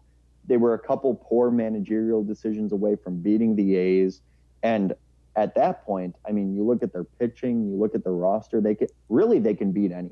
Mm-hmm. They can really beat anyone. And I'm just here for the quote I'm just here for the quote you're about to say. Despite all of that, they hire a 76-year-old Tony La Russa who will not. This is a guy who is so anti-bat flip, joining a team that has two players, Luis Robert and Tim Anderson, who are the best at bat flips, and they're not going to stop doing it. No, not a chance. I just could not find a worse pairing for an organization and a coach. So now I come to today, where I wake up, and I'm like, oh, what's this news about Tony La Russa? It's not good. Oh, it's the news about his DUI that he got. And then the quote comes out. The quote comes out. And the quote is, I'm a Hall of Fame person. I'm a Hall of Fame person. This was after him telling the police officer that he had had one glass of wine at dinner. By the way, this is a different quote from what I heard. Well, paraphrasing. I didn't go into it. There was a deeper quote. Oh, if you have it on the top of your head. Here, the quote I saw was, "Don't arrest me. I'm a Hall of Famer baseballer." Oh yeah, that was it, because it didn't make sense grammatically. No, didn't make any sense. That's what it was. But the most specific part of that was, I'm a basically just generalizing that he's a Hall of Famer. That's the first thing he thinks of when he thinks of himself. And by the way, that hasn't worked since 1986 in America. No, yeah, especially not no if you're police officer cares about that. You're 76, nowadays. bro. Nobody believes you. And not even a player. You're just a coach. Yeah. You're just a Hall of Fame coach, and it's mainly just because you were around for a fuck ton. Yeah. So that made me laugh, and additionally, him saying he had one glass of wine before that made me laugh. And I believe it's a second DUI. So hey. Oh wow, yeah. Well, that's what this one Twitter search is showing. So I apologize, Tony La Russa, if it's not your second DUI. Shouldn't have got the first one. I think he does have a history with that, and it's just one of those. I don't know how it could possibly work well, and I think actually these details coming out give the White Sox a great excuse to fire him before it starts. Yeah, as they should. Like, you can end this now. Yeah. You can end this right. This absolute train wreck. You can end it right now. It's a madhouse. Why would you hire a 76-year-old? Well, what it comes down to is the White Sox owner's elderly Jerry Reinsdorf. Still likes it. And Jerry Reinsdorf. Oh my god. I know. Oh my god. And obviously claim to fame being in the Jordan documentary. His claim to fame right now. And he said that one of his biggest regrets was firing La Russa in the 80s. So he was like, he fired La Russa. The whole time I was watching the Jordan doc, I knew Reinsdorf was just an old head. Just the fact, yeah. I mean, he's the king of staying in his old ways. Yeah. So that's, I guess, why they keep him around. Anyway, that's a disaster class in itself, but could be fixed easily. Yes. My master class, not as good. Today, the Masters are starting this weekend. Yes, I know what you're saying. And they play the par 3 tournament on Wednesday, so they'll be doing that. We're recording on a Tuesday. They'll be playing that tomorrow. But today on Tuesday, they're all playing their practice rounds, and usually they go out and engage in a little friendly competition. It's the skip competition, I believe, on the 12th hole at the Masters. I'm so glad I don't know the name of it at Augusta, but the goal is to just skip the water as many times as possible and get it on the green. John Rahm not only gets it on the green, he sinks it. It was an unbelievable shot. I know, almost to the point where it's like he wasn't even trying to do that. It was so unbelievable. Yeah, he wasn't even close to even when he got on the green, he wasn't even close to the hole. It took an insane roll, off the top of the green down. It looked like it was gonna stop at the top and then just kind of peeked back down toward it. I was like, "You're fucking kidding me, John Rahm." I actually am thinking about betting on him as my Masters pick, just because he seems destined to win to me. Yeah, that is true, but that's one of those situations where I just think there's no chance. Yeah, he's too lucky. He's used all of his juju. It's like Giannis winning the MVP, Depoy, and then can't get the finals. It's Yeah, we'll say that. We can't win that. We can't win that many awards and assume we're gonna win the finals. Right, way too many awards. Way too many awards coming the Bucks' way. We can't even keep track. Why would we want an NBA Finals when we're winning all these awards? Yeah. Anyway, but what I wanted to say about that masterclass is that the only shot comparable is me, Danny, and Quinn, our good friend Quinn, playing a round of golf at Tuckaway. Mind you, I'm not great at the game of golf. One might say not even average. None of us are. And I line up for a chip probably about, I'd say 15 yards away from the pin. Yeah, I was thinking 40 feet, so I like 15 yards. Okay. And you can't I'd say see the about hole. 15, You can't see the hole. Could not see the hole. The green was above my head. I looked at the green. I did the classic golf situation, the PGA golf situation where I kind of walk up, survey the green where I want to put this ball. I'm like, I'll let the green do with it what it wants. Mm-hmm. I saw the green. I'll do with it. I'll let it take it where it would like. And I sink it. And it wasn't one of those where I put it close and it went in. It was similar to the John Rahm where it hit the green, big roll, pretty close to me, and rolled for an hour and a half and went in. It was one of my favorite days of my life. Now, was this masterclass maybe just created so I could flex that single golf shot? I don't know. That's again for you to decide. But I'm glad. Yeah, I needed to bring it up. I felt after seeing that. All right, let's move on to trap game. Yeah. I'll go first just because I don't love mine this week. I won't play the music. We have some nice piano music to throw over the back of trap game from here on out as our outro. Yeah. But since we're on Zoom, I don't want to try to figure all that out. My trap game this week is getting COVID. So I have COVID. Hey. I have COVID, and me and my roommates, so two of my roommates have connecting doors on their room, and they also tested positive. So I've been chilling down in that room. We call it the COVID cave. For the last shout out to us being responsible. Yes, for the last week now. and it's been fun. It's been very fun, but it's starting. We're a week in, and it's starting. I'm doing the podcast in the living room right now. It's taking its toll. Yeah, it's just starting to get, and I think we're all feeling it. So, yeah, it starts out fun. You're like, well, I got nothing to do, so I can just be here. You're like, whoa, 3 TVs all right here. Yeah. Hey, I don't hate this. NFL Sunday was pretty fun, but Yeah, that kind of helps everything out. Yeah. NFL Sunday. All right, who does your game? Mine? Yeah. Mine's not good. I'm excited. I play hockey. I play hockey Ultimate Team. Not many people do. I am a big fan of NHL, and I think it's one of the best sports games I've ever played, if not the. I agree. Specifically this year, actually, I think NHL 21 has outdone itself over previous years, which is something to say compared to most past EA franchises. Cough, cough, Madden, cough, cough. Well, this isn't EA, but 2K. Yeah. So I do not like to buy things in the game. You bought the $100 version. Let's keep that in mind. Okay, yes. Okay, that's fair. I bought the $100 version, but I don't like to buy anything additionally, usually.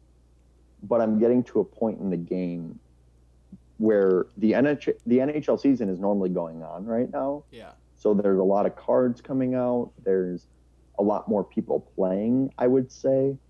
And therefore, things are cheaper, usually. Well, now, of course, I'm playing more than ever. I mean, I don't leave the house that much, so I get homework done and I play it. Yeah. And I've saved up a lot of money, and now I got to buy my big card, my big player, and basically it's the only thing I think about 24/7 is what I'm going to do next with my Hockey Ultimate Team. And luckily it hasn't affected my grades yet, all this thinking about it, but it's definitely affected my sleep. Yeah, dude, my sleep schedule has been messed up. Oh, it's horrible. Yeah, I mean, because I will just go out. To be honest. What'd you say? COVID has kind of saved my sleep schedule, to be honest. Yeah. Just because my roommates go to bed pretty early, and I'm normally the last one up, so I just feel bad being in there late and with the TV on and stuff. So I don't know. It's kind of helped me out. Not even a trap game. Our trap game segment wasn't great this week. It wasn't strong, but actually, I have another one. Beautiful. That I just thought of off the top of my head. I am planning a Friendsgiving that Danny is not invited to, but it's with some other friends I have, and I've never had one before, and I realized in the middle of me hyping it up that I don't know how to cook, that I don't know how to make food. So now I have to figure that dicey situation out because I'm going to have to bring something. And Thanksgiving food, everyone knows what to expect.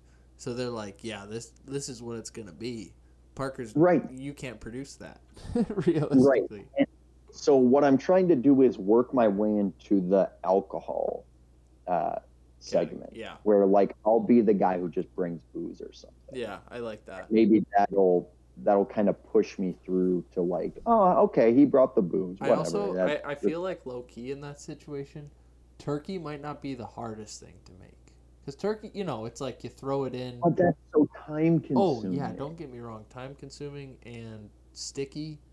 But it's the easiest of the. I feel like it's the most straightforward of a lot of Thanksgiving meals. Maybe I bring gravy.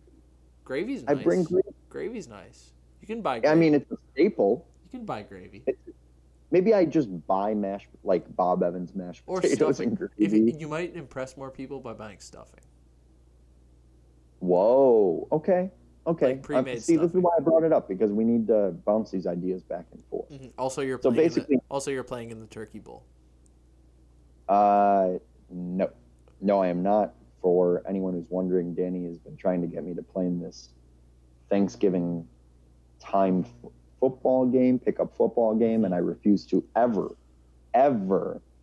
play in it because football is too extreme for my post-athletic body. You could take on Colin. You'll be fine. Bobby Hinker's playing in it. Good. He can take then my spot is taken. You know what? That actually helps. I'm glad he's playing. I'm glad. I'll have a beer with you after. That'll be my contribution to the Turkey Bowl. Do we have anything else to talk about today? The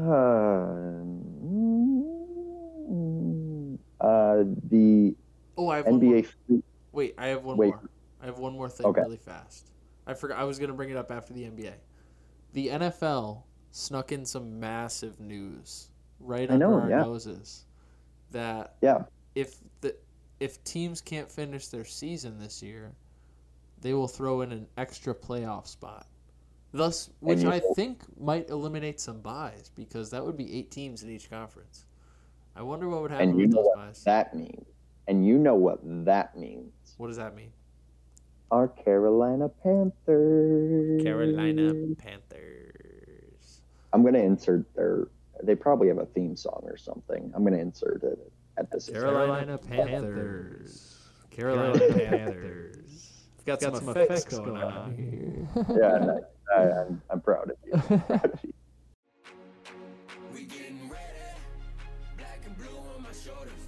The only thing left is for us to take over. We getting ready, black and blue on my shoulders. Carolina first to fight and we gon' win tonight. Carolina on the rise.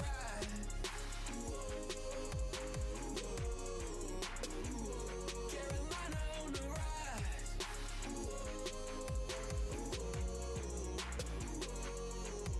Keep pounding, stay strong within. Hit the power, know you got it. Everybody all together. Go ahead and do it better. Never giving up the battle, cause we never gonna settle. Carolina is the place that we keep growing. We exposing all the opportunities and we thriving. Everybody coming in from all different places. We expanding chicken lives in our nation.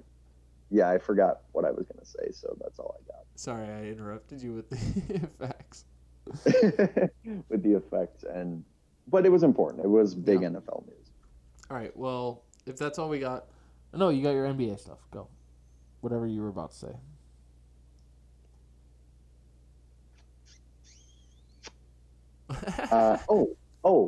The NBA free agency is supposed to take place 48 hours after the draft. I'm excited for it.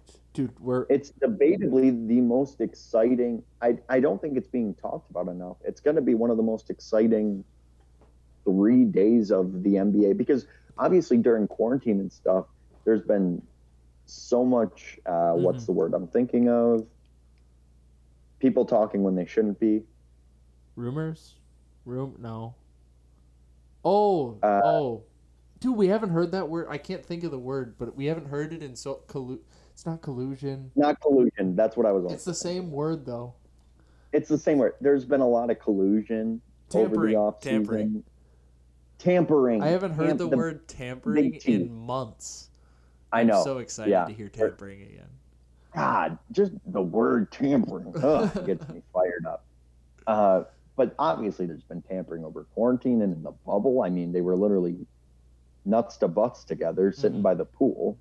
So you knew stuff was going to happen. And I think that is going to make originally I was thinking this even before I knew it was happening, like a day or two after the draft, was that deals were going to happen quickly. And I think that's what's going to happen this year. And it's going to be even better because it's right after the draft where deals are already made, probably thinking about free agency. I agree. I think it's going to be an absolutely bananas week because that is a week from now. We're filming this. Wow. Because today is now Wednesday. It's 1 a.m. on Wednesday. That's going to be an absolutely insane week. That starts 1 week from now. So we'll see you all next week. I think we might have some things to talk about NBA wise next week, or the next week. We'll see we'll see when it times up. I might come up for the draft. I'll be out of quarantine by then, so I might make my way down to Whitewater, watch the draft together, get some wings. Yeah. Whoa! I have a B-Dubs gift card. Now we're talking. All right. Well, that's all we got for everybody. Thanks for joining us. Enjoy Thank you. Again, live music now. See ya.